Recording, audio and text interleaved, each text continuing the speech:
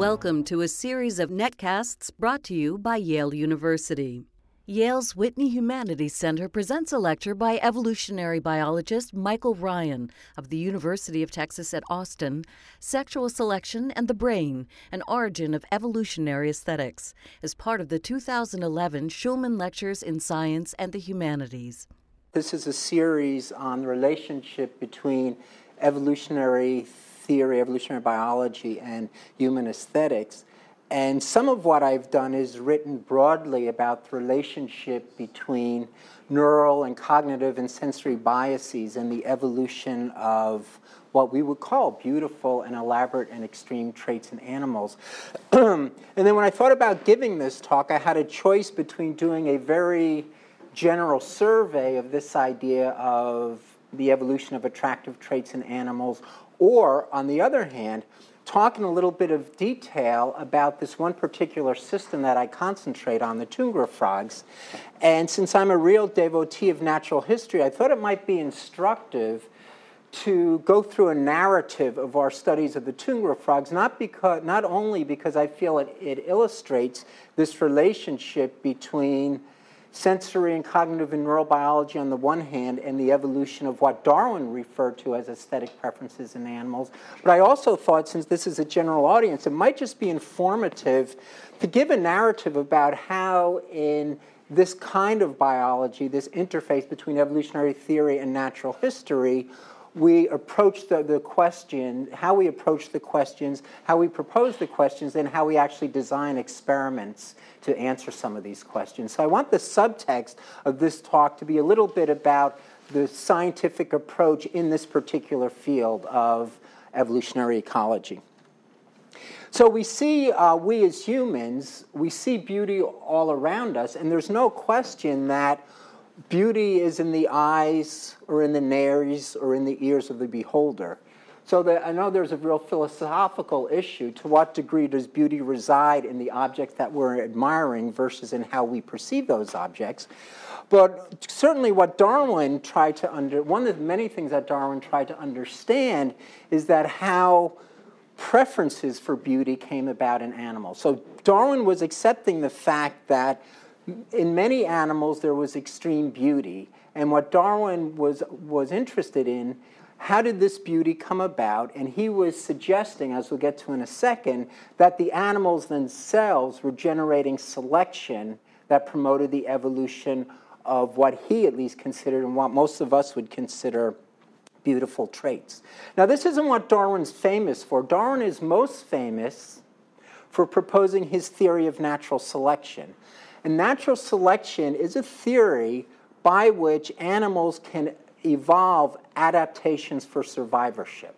And Darwin was very specific about meaning adaptations for survivorship. And the classical example of Darwinian natural selection theory are the Galapagos finches. And we know that there's amazing variety in the beaks of Darwin's finch, and that this morphological variation is very well tied into ecological specialization.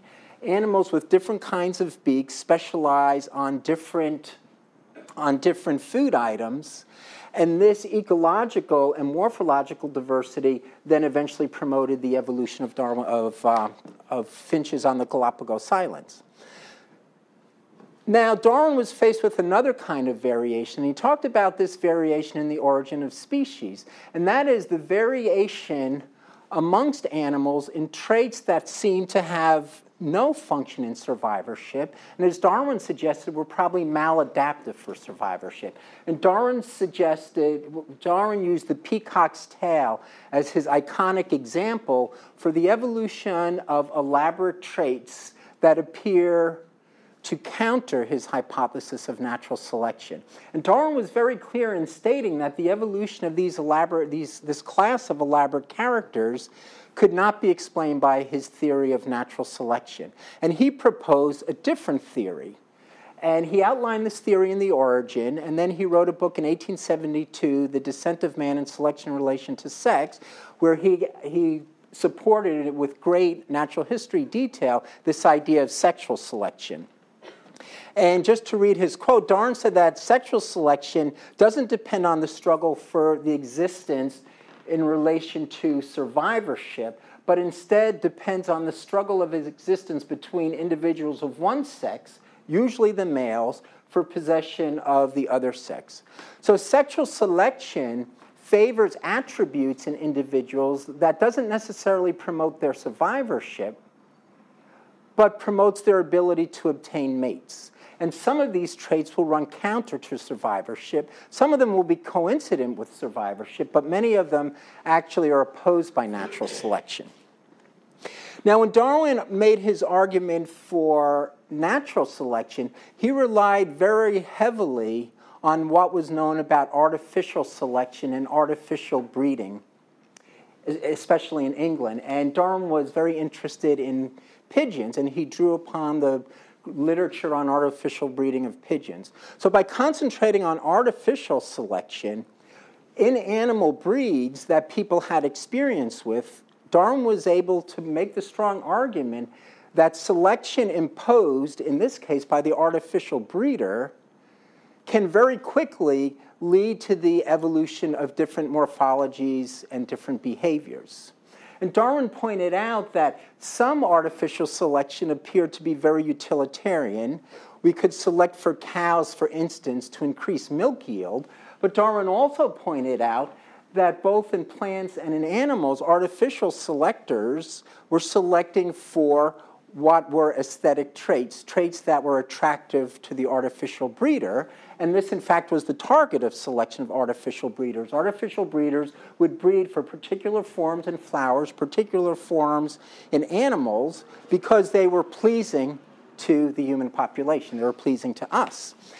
Darwin then later contrasted that with the evolution of what he considered attractive traits in animals. So what we see here is a male and a female fairy wren, a male and a female pheasant, a male and a female guppy, a male and a female extinct Irish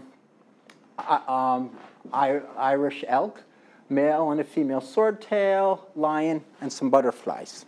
So what Darwin pointed out is that when he surveyed the animal kingdom, he found again and again examples where there's great differences between the sexes. And he referred to the traits that characterize the sexes as sexually dimorphic characters. So this would be a case where there's sexual dichromatism. The male bird in this case is much brighter than the female. If he were to examine his song, he would find that the songs of the male would be much more complicated than the females. So when Darwin surveyed the animal kingdom, he came across example after example after example where there were these elaborate traits. And Darwin said there's some generalizations about these traits. First of all, usually, and certainly not in all cases, there's many exceptions, but usually they're more developed, more elaborate in the males than in the females. Usually these traits appeared to have something to do with courtship, and quite often these traits were only presented during the breeding season. So Darwin suggested that females had a very strong input, and we'll talk about why female choice should be important, but that instead of an artificial breeder selecting on these elaborate characters in domestic populations, that the female of the species was generating selection on males, where the females are actually promoting the evolution of these traits that were maladaptive in the context of natural selection, but that were also much more elaborate. And as Darwin pointed out, females seem to share some aesthetic preferences with humans. And what he meant by that is, in many cases, the kinds of traits that were favored under artificial selection seem to be similar to the kinds of traits that evolved under this new theory, this new idea of sexual selection. And Darwin used the term aesthetic preferences because Darwin did not really propose an explanation as to why females should evolve these preferences. But what he did suggest is that there seemed to be some generalities in the kinds of traits that females found attractive throughout the animal kingdom.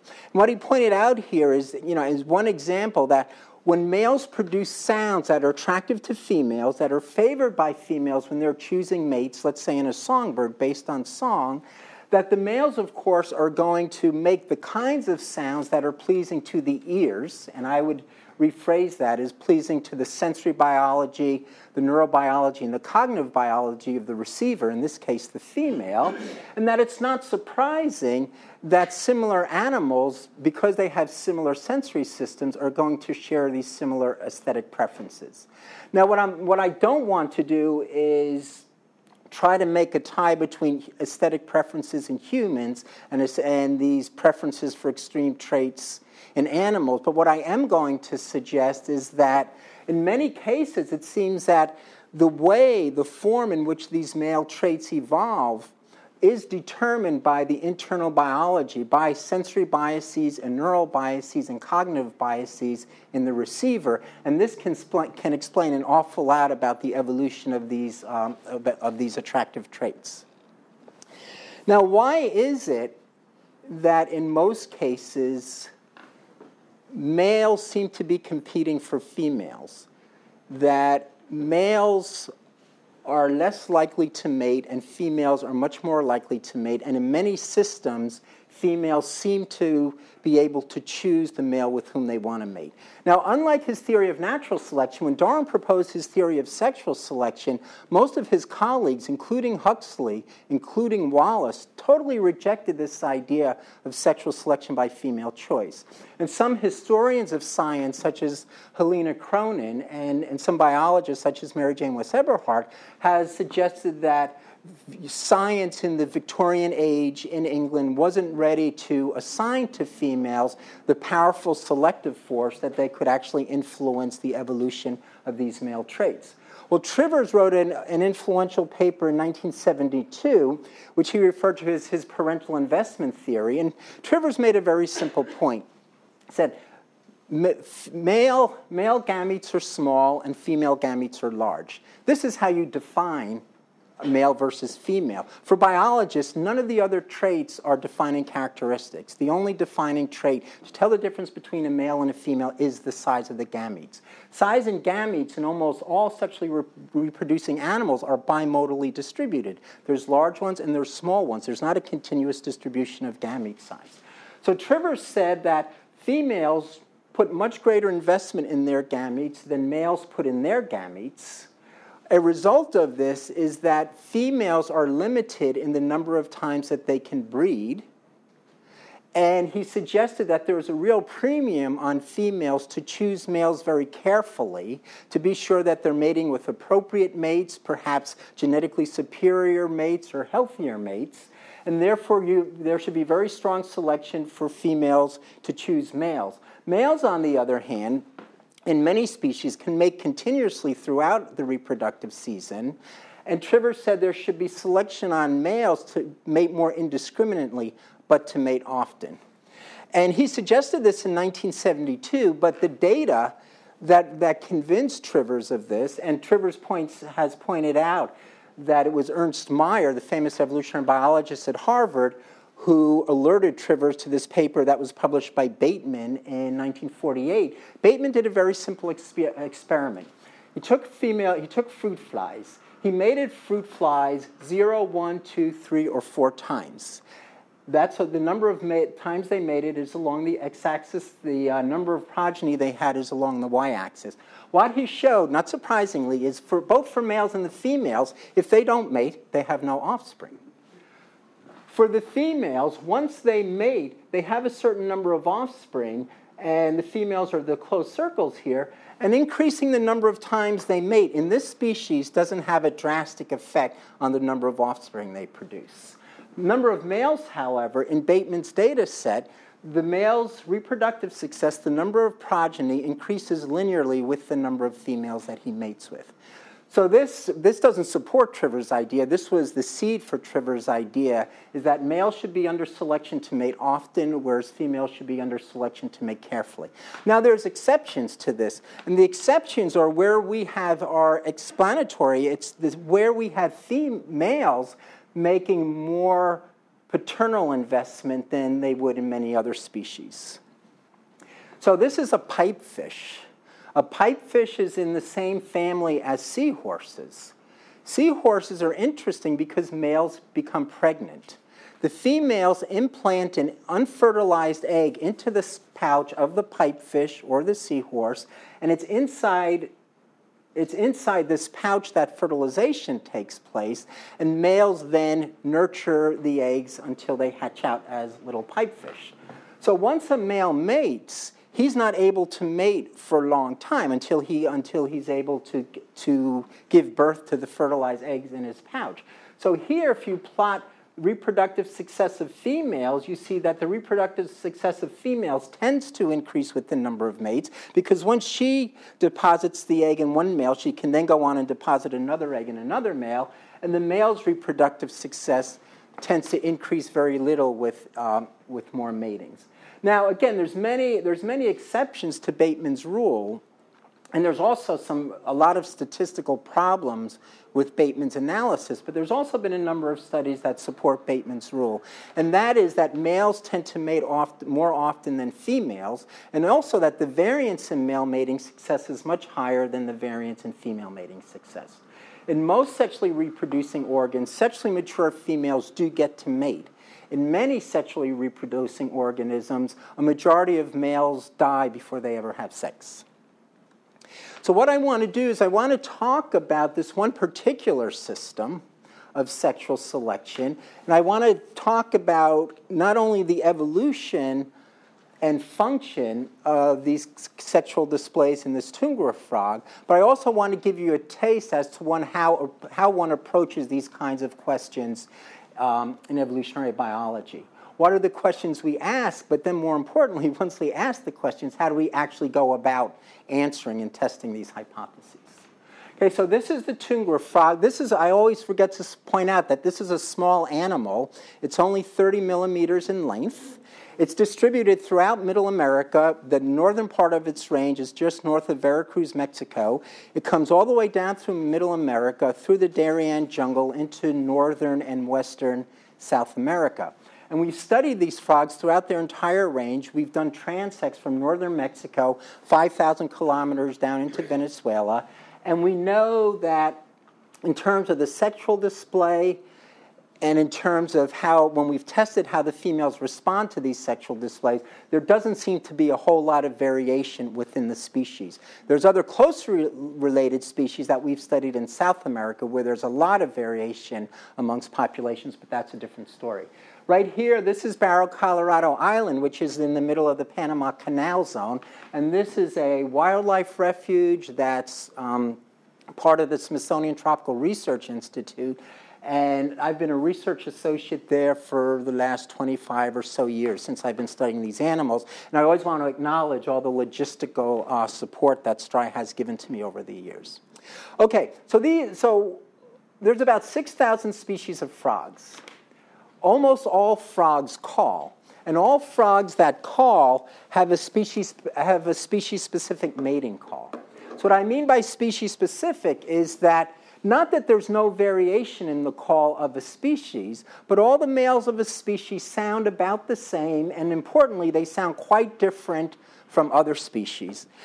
These frogs gather in choruses that are sometimes referred to as leks. Males come to these places at night.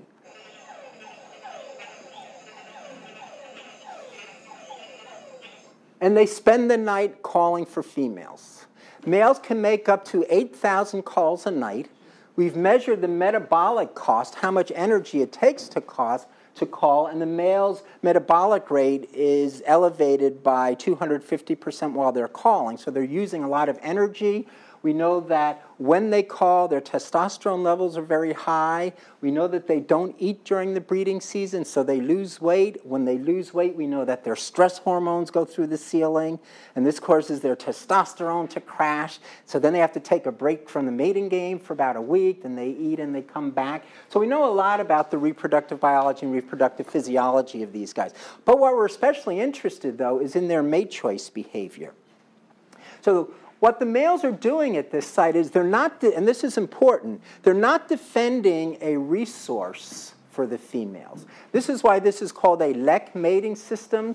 The males come to these communal display grounds and they call.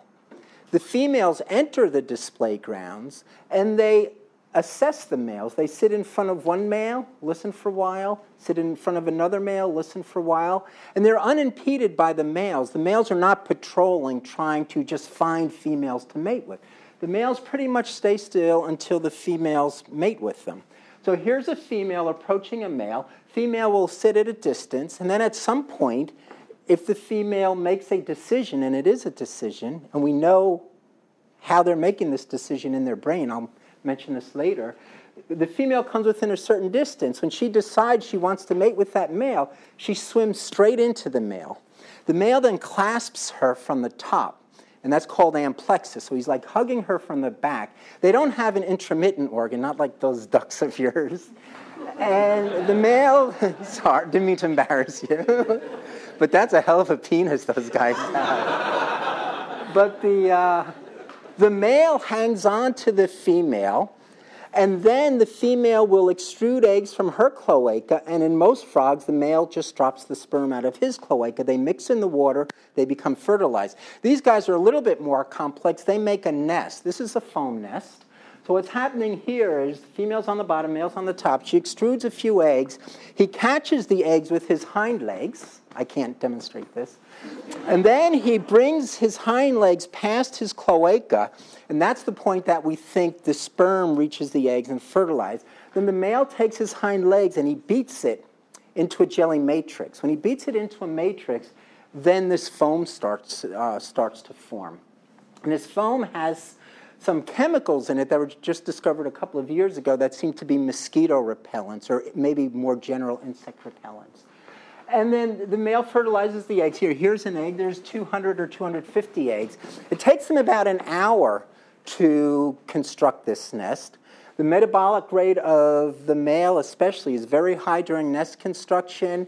And then if one assays the muscles in the male's leg, what you find is that they're packed with lactate. So the males generated a lot of lactic acid during this, and the females don't have any evidence of increased lactic acid in any of their muscles. And then they leave the nest.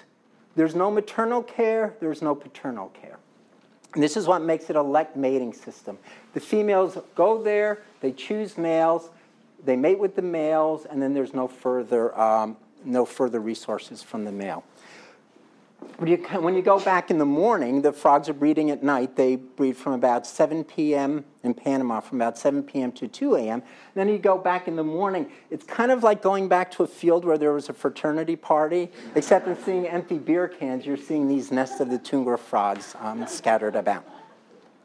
Okay, so there's very strong selection on males to attract females. And females really are in a situation where they have a choice of whatever males they want to mate with. So what I'm showing here, I monitored the reproductive success and marked all the animals, males and females, during a complete breeding season in Panama. I marked about 700-something males and about 600-something females who came to the pond. This shows the number of males and the number of females as a function of date. And if we combine these two curves, we get a good idea of what we refer to as the operational sex ratio. How many males and females are at the pond to mate? And the only thing that we have to see here is that the red bars are also always substantially higher than the blue bars. There's always many, many more males trying to mate on that evening than there are females that are able to mate. And the reason is simple. In the population, the sex ratio appears to be about 1-to-1. But once a female mates, once she produces a nest, it takes her 6 weeks to yolk up another batch of eggs. So she's out of the mating game for about 6 weeks, and males can stay for several weeks in the breeding population. Then they do need to take a little break and gain some weight before they come back. So this really fits Trivers and also Bateman's prediction that there should be very strong selection on males to mate with any female that's willing to mate with them, whereas females have a chance to be more choosy. More choosy based on what? On the advertisement call. We know that the acoustic signal, the advertisement call, is the most important part of the male sexual display. It's not the only part, it's by far the most important part. We've known for half a century that females can tell the difference between conspecific males, males of their own species, and males of different species by listening to the call. We've known for 30 years from research that was begun at MIT, continued at Bell Labs, and then really reached its heyday at Cornell. We know basically how the frog's brain makes these decisions. Or to put it more succinctly, we know what the frog's ear tells the frog's brain. And now we know even more about how the frog's brain makes these kinds of mating decisions. Now, when males gather to call, they vocally compete with one another. So the call, this is a call that's a little bit unusual for a frog in how complex it is. It's not complex when compared to a bird song, but it's fairly complex for frog song, and this is why.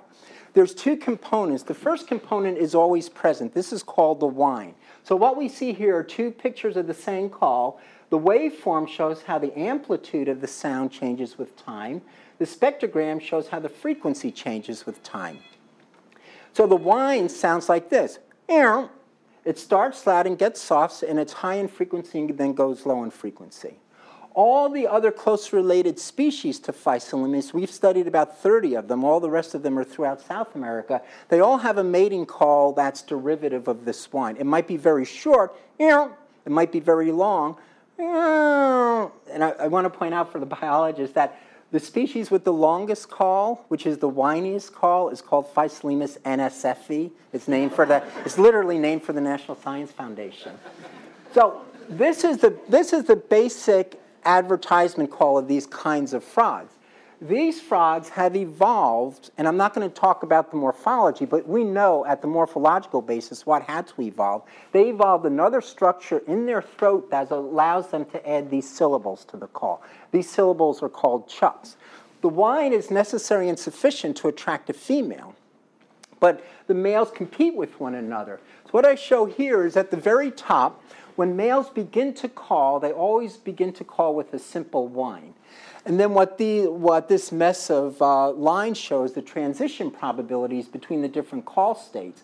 And what usually happens is they increase or decrease their call complexity one step at a time. They go from a whine to a whine with one chuck, and then if they increase complexity to 2 chucks, and if they increase complexity to 3 chucks, and they can produce up to 7 chucks. But 98% of all the calls that we count in nature have 3 chucks or fewer. And the males increase their vocalizations in response to the vocalizations of other males, usually. So what happens is if you go to a pond and there's only one male calling, he produces only a whine. If you go to a chorus and there's lots of males calling, then they produce calls with chucks. And I just want to play these calls for you, just to give you an idea of what they sound like. And as I said, they can produce up to 7 chucks. So one obvious question that we asked is, why do males make complex calls? And the way that we answer this question is by asking the frog. So what we do is we collect females in amplexus with the male hugging them, but before they started to mate. And then we bring them into this acoustic chamber. This is all done at facilities of Smithsonian Tropical Research Institute, or STRI, in Panama. And we can place a female in the middle of one of these chambers. We can then close up the chamber, watch them through an infrared camera, and then we present animals different stimuli. And we can make synthetic frog calls. We can deconstruct the frog calls to the basic salient features that are necessary for the female. We can deconstruct the frog calls to test hypotheses about the neural basis of signal recognition. We can also enhance the frog calls to test hypotheses about the possible evolvability of calls under sexual selection. But the first question we asked is, do females prefer complex calls over simple calls? And the answer is yes. 85% of the tests, females are more likely to respond to a call with 1 chuck than a call with no chucks. And actually, this is an older slide. Our sample size is about up to 5,000 now. And over 20 years, there's very little variation in the strength of female preference for complex calls versus simple calls. So this is why males make complex calls, because these calls are preferred by females. If they make complex calls, if they can make complex calls, and if females prefer complex calls, and the males are under selection to mate, to pass on their genes to the next generation, then why don't they always make complex calls? And this is part of the answer. The way to answer this is you have to ask who else is listening to the frogs as they call. And here's someone who's listening.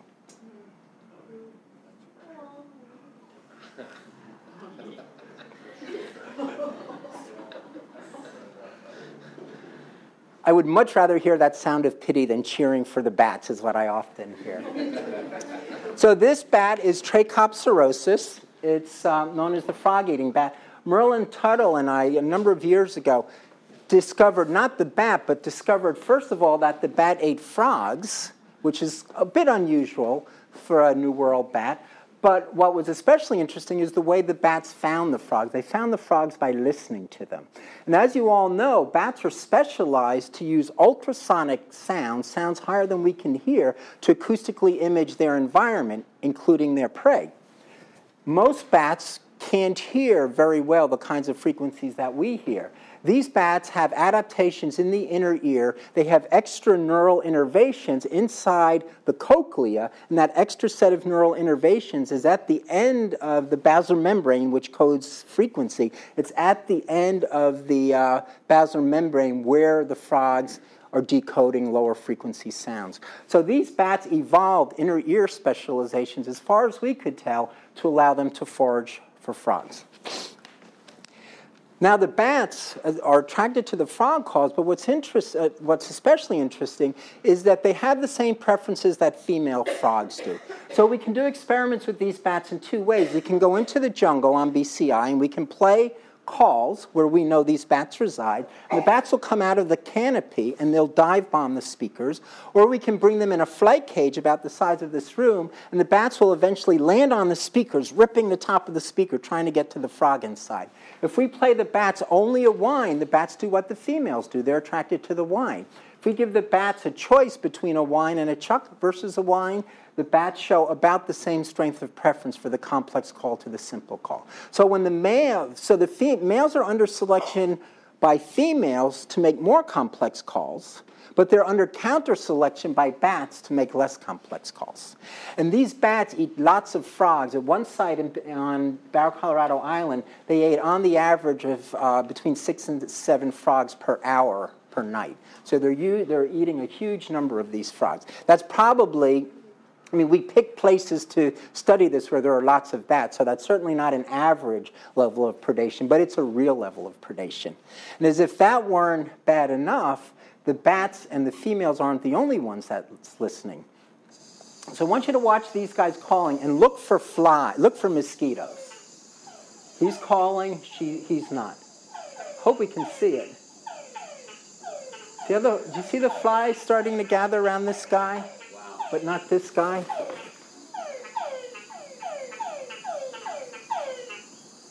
Now they'll stop. And now those flies are going to leave. Okay. Now, what are they doing? So if we look at this video, what we're going to see is that these flies, they come to the males, they land on the back of the males, they walk around the males, and then they eventually walk up to the front, and they walk inside the male's nares.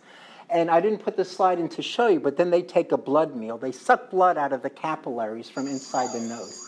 So see them walking around? Now look at the guy on the right. He's going to go inside the nares, and she is searching for a capillary that she can puncture. This is a picture of not a Phycelemus, but a toad from one of my friends in Havana.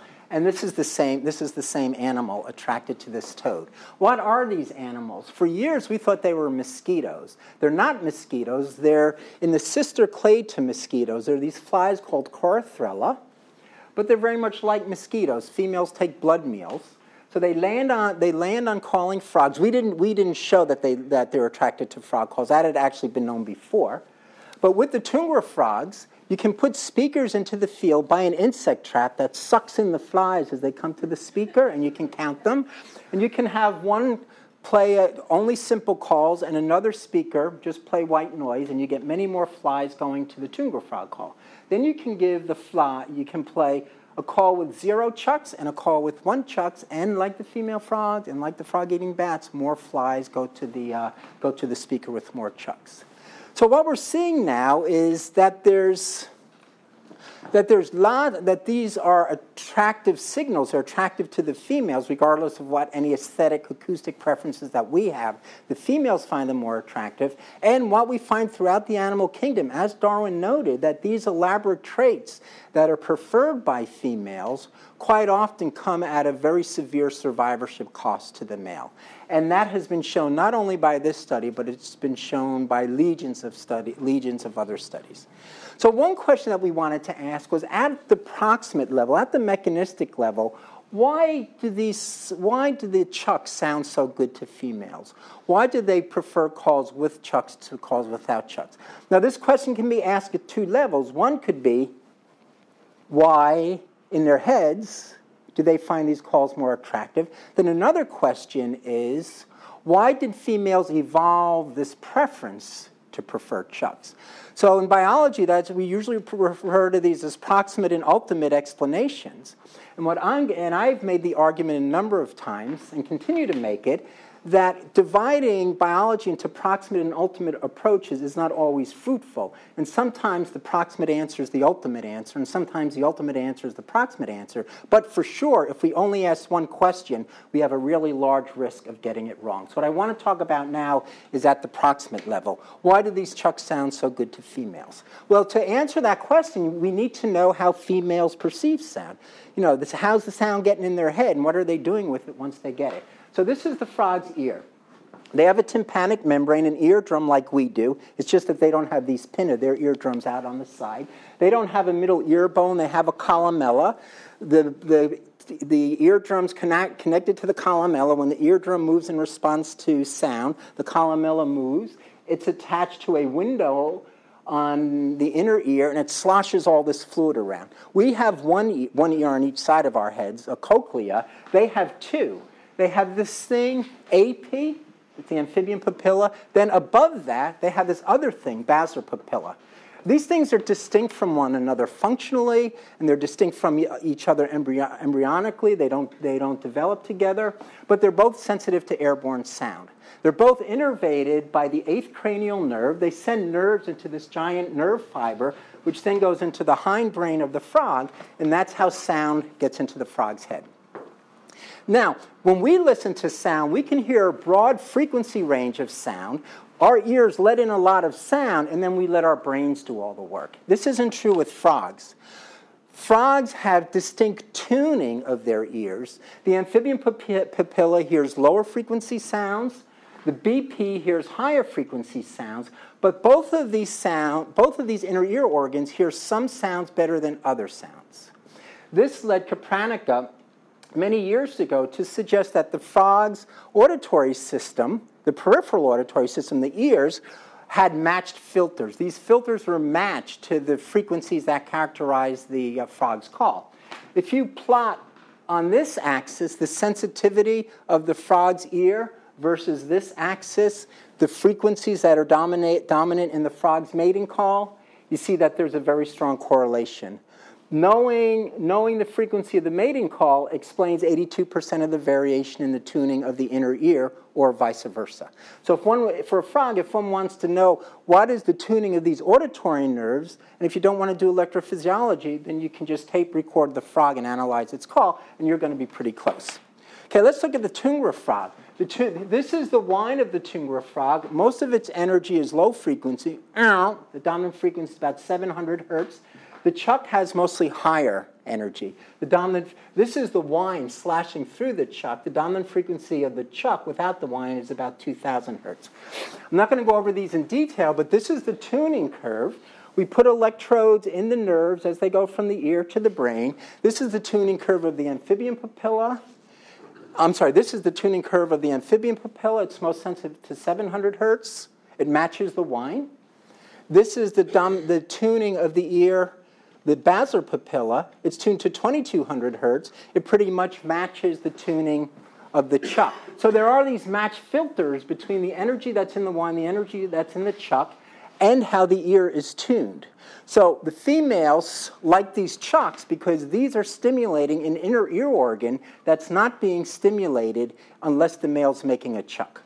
Now we can take this neurophysiological data and we can ask, to what degree does the neurophysiological data really predict what the female's like? So now we can take a synthetic mating call and we can take it apart, piece by piece by piece by piece.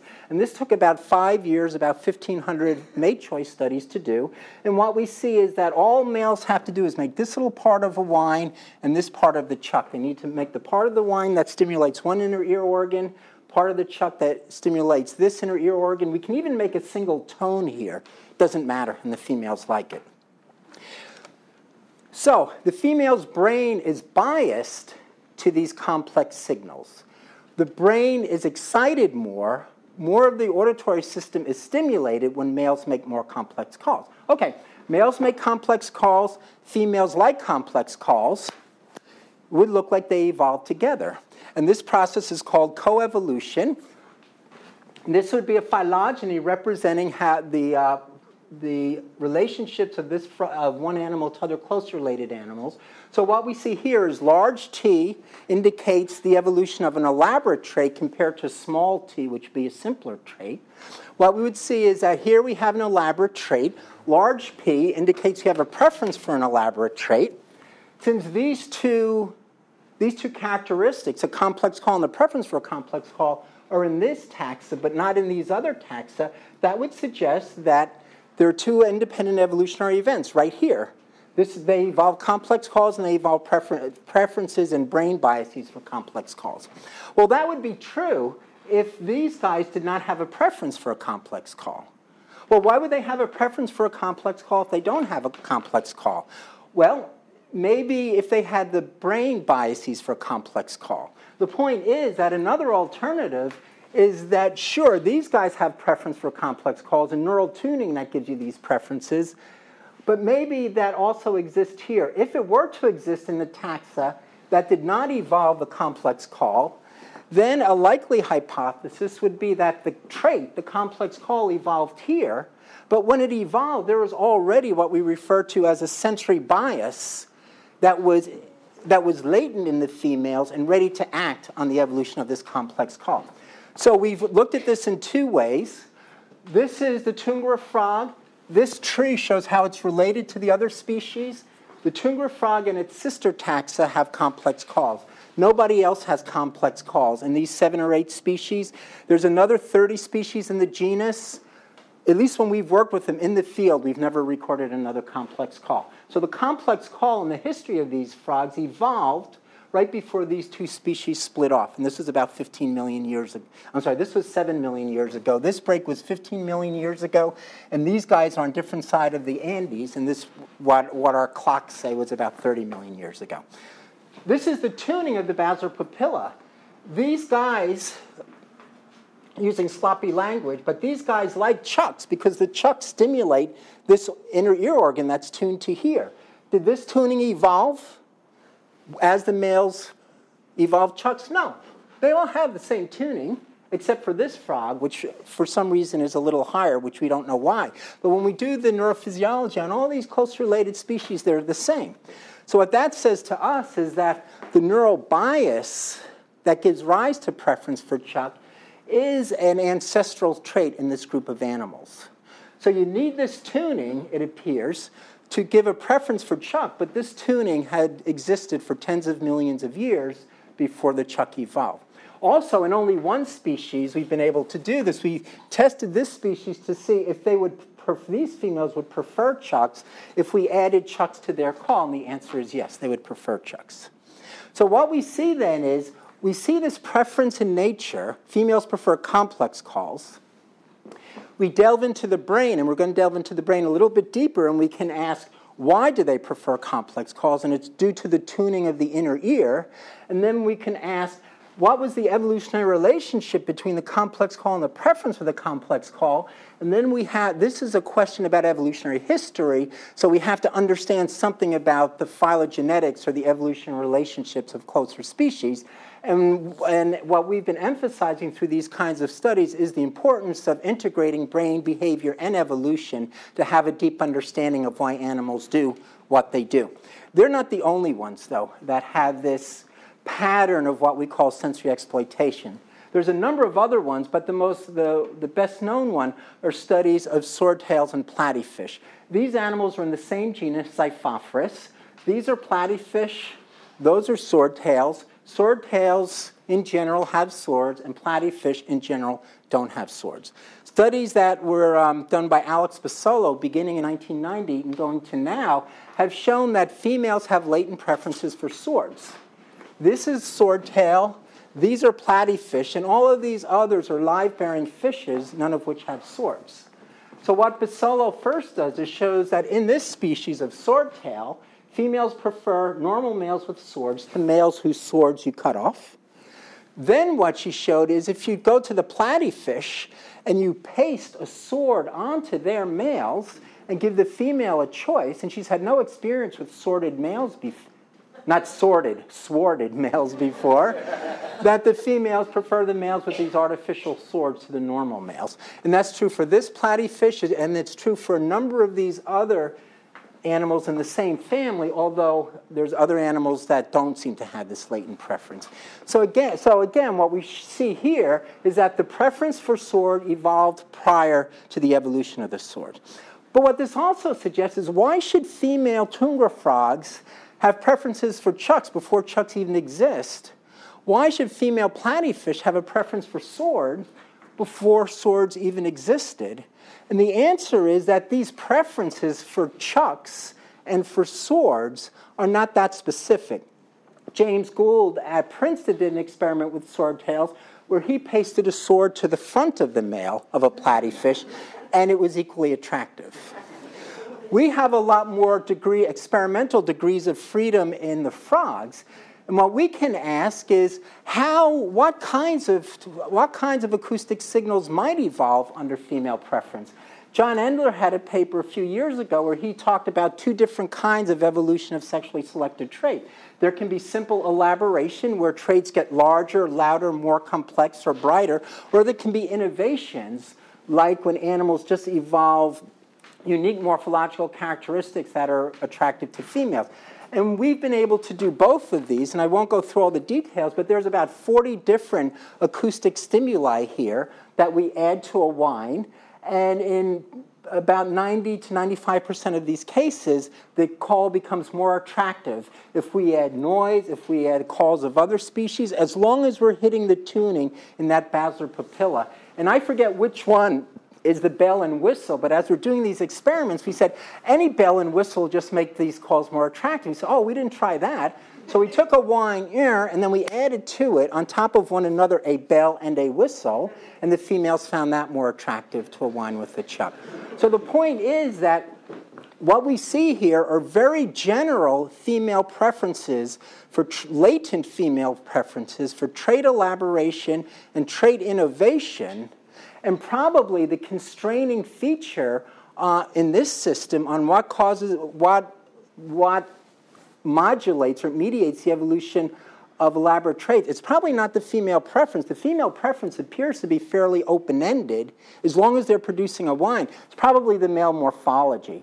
And we know how the male morphology works. We know a little bit about the ontogeny of development of the male morphology, the larynx, the male sexual morphology. And now we're looking at gene expression in the development of the sexual morphology. So we think we're going to have a very good understanding of both the morphological and the underlying genetic constraints that cause males to evolve chucks, not to evolve other kinds of sounds. And so as I point out, Basolo did these experiments with swordtails. We've shown you can add a variety of acoustic traits to winds in auklets. One species of auklet has these facial ornaments. If you put those facial ornaments on other auklets that don't have them, it makes those male more attractive. There's some jumping spiders with hairy arms. Most of them don't have hairy arms. If you put hair on their arms, it makes them more attractive. And there's numerous other examples of these kinds of sensory biases. But I want to end by just asking one question about the brain, and this is the only tie that I want to try to make between aesthetic preferences in tundra frogs and in humans. So we looked at the peripheral auditory system, and in frogs, unlike mammals and birds, the peripheral auditory system is decoding a lot of information. What we can also do, though, is we can ask, how does the brain respond, the entire brain, not just the auditory system, how does the brain respond to signal variation? So there's these class of genes that are called immediate early genes. It's not quite known what the function of these genes are, but what we do know is that when there's an action potential in a neuron, there's expression of immediate early genes. So what one can do is one can stimulate the brain. The maximum gene expression occurs in 30 minutes. You then sacrifice the animal, any kind of animal. This has been done with birds, with mammals, with frogs, with fishes. You sacrifice the brain. You then slice the brain, and you do in situ hybridizations to identify the messenger RNA from the gene expression that took place when the brain was being stimulated. So the main point is you stimulate an animal, you sacrifice the animal, you slice its brain, and now you have a record through the entire brain of what parts of the brain were more active when they heard a call of their own species, the complex call of their own species, the call of a different species, or when they heard no sound at all. Then by comparing the amount of gene activation, one can determine how activity in the brain changes as a function of the acoustic stimulation. So one thing that we've shown is in their main auditory nucleus, in their midbrain, there's much more immediate early gene expression, therefore much more neural excitation if they hear complex calls versus simple calls, if they hear calls of their own species versus another species. But we're not only interested in the auditory system, we're interested in decision making, and we're interested in how these decisions are then fed forward to the frontal part of the brain where they actually generate the behavior. That is the motor pattern of phonotaxis. And I don't want to go through all this, but we have a very good idea now of how the entire decision-making network is wired. We know where the sound comes in. We know the biases when they listen to the sound. Within vertebrate brains, there's something called a social neural network. We know how the social neural network is best stimulated by the conspecific call rather than other calls. But one interesting thing we found is that in vertebrate brains, there's something called the dopamine reward system. In humans, our reward system is turned on by sex, by drugs, and sometimes by rock and roll. In lots of animals, this reward system is very important in their mating system. We know that this is true in voles. We know it's true in fishes. There's many, many examples of this. We also know that in humans, if we look here, when people are shown photographs, now these are photographs, but when they're shown photographs either of loved ones or of what are considered to be attractive members of the opposite sex, then VTA, the ventral tegmental area, which is an important part of the dopamine reward system, that fMRI studies show enhanced excitation of the ventral tegmental area when they're looking at pictures of either loved ones or members of the opposite sex. And I shouldn't say loved ones, of people with whom they are in love. So this would be romantic love. In the tundra frog, I don't show exactly where the VTA is here, we find exactly the same thing. When they hear complex calls or simple calls, what we see is that there's overexpression of these genes in the dopamine reward system and in the area in the frog that's thought to be the mammalian homologue of the ventral tegmental area. So what this says to us, and this certainly isn't our idea, the dopamine reward system is a very conserved network of brain nuclei in vertebrates. For any pleasurable activity, it seems, in humans, neurons and brain nuclei in the dopamine reward system are turned on. So what we're thinking, what other people have suggested, is that any kind of behavior that would be favored by selection, the stimuli associated with that behavior are probably, perhaps, recruited into this dopamine reward system, and this offers a proximate positive reinforcement for engaging in this kind of behavior.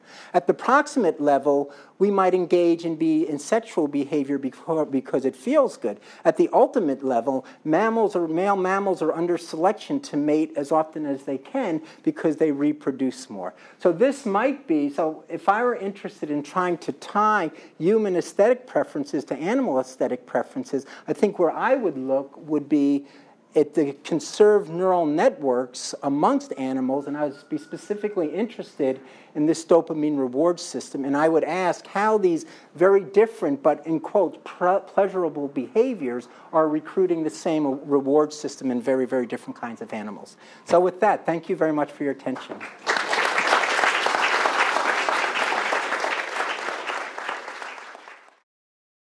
So in terms of the advantage to the whole species of these frogs, would you say that if a male has the guts to turn a female on, but figures out a way to survive, that's why she wants those genes for her large egg? Is that how would you put that whole issue together, survival of this species? If selection were acting for the survival of the species, then one would predict that females would not prefer males that are making these calls that are maladaptive under natural selection, that don't decrease their survivorship. So for the good of the species, what one would expect is that females would prefer the males that are doing the less risky calls, investing the less energy in calls, and therefore enhancing their survivorship. And that's certainly not what we see. I think what we see is selection acting very strongly at the individual level and promoting those behaviors which, on average, are going to increase the reproductive success of the male. Why are the females, besides the neural biases, is there any advantage of the females to preferring these calls with chucks? And yes, there are. What happens is that the females are more attracted to larger males because they have deeper voices, and larger males fertilize more eggs. If the females don't get information from the chucks, then the females don't have the information to evaluate male size. Even though we haven't been able to demonstrate it yet, we also think that the females can find males that are making calls with chucks easier than calls with not chucks. And that should be true from what we know about hearing. But all our attempts to demonstrate this experimentally has failed. Frogs have a hard time localizing sound.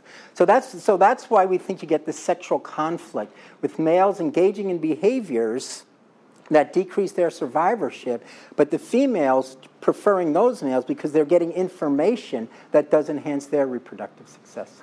Did you say that the flies, the mosquito-like flies, and bats also responded preferentially to more complex wine chuck things? So what's the explanation you suppose for that? Because, of course, that's not going to be because it's not going to be the same sensory bias as on the female frogs. Is it because the females are going to be there too? No, that's a positive. No, but that's a very good suggestion.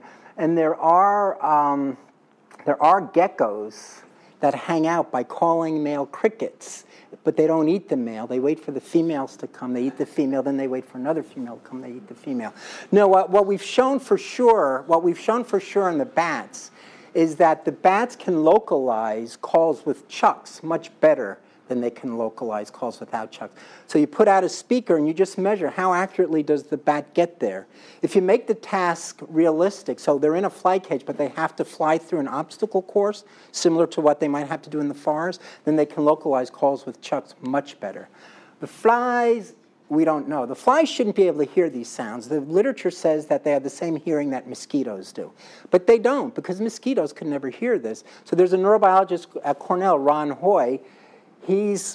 We've given him some flies, and he said that these flies have evolved a unique ear for insects that seems to be an adaptation for hearing these kinds of low-frequency sounds. But what we do with the flies, we take a target, and there's something called stickum, for stickum traps, so when insects land on it, they can't get out. And we put a speaker at the middle of the bullseye and play either a whine or a whine chuck, and then we see where the flies are stuck.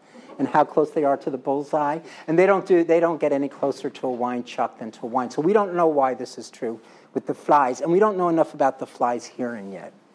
Steve? Mike, humans find many different things are beautiful. I am attracted to many different kinds of women. And I would like to know how... I fear you're not unique, sir. I would like to know how these ideas explain that variation. Yeah. Oh. Yeah.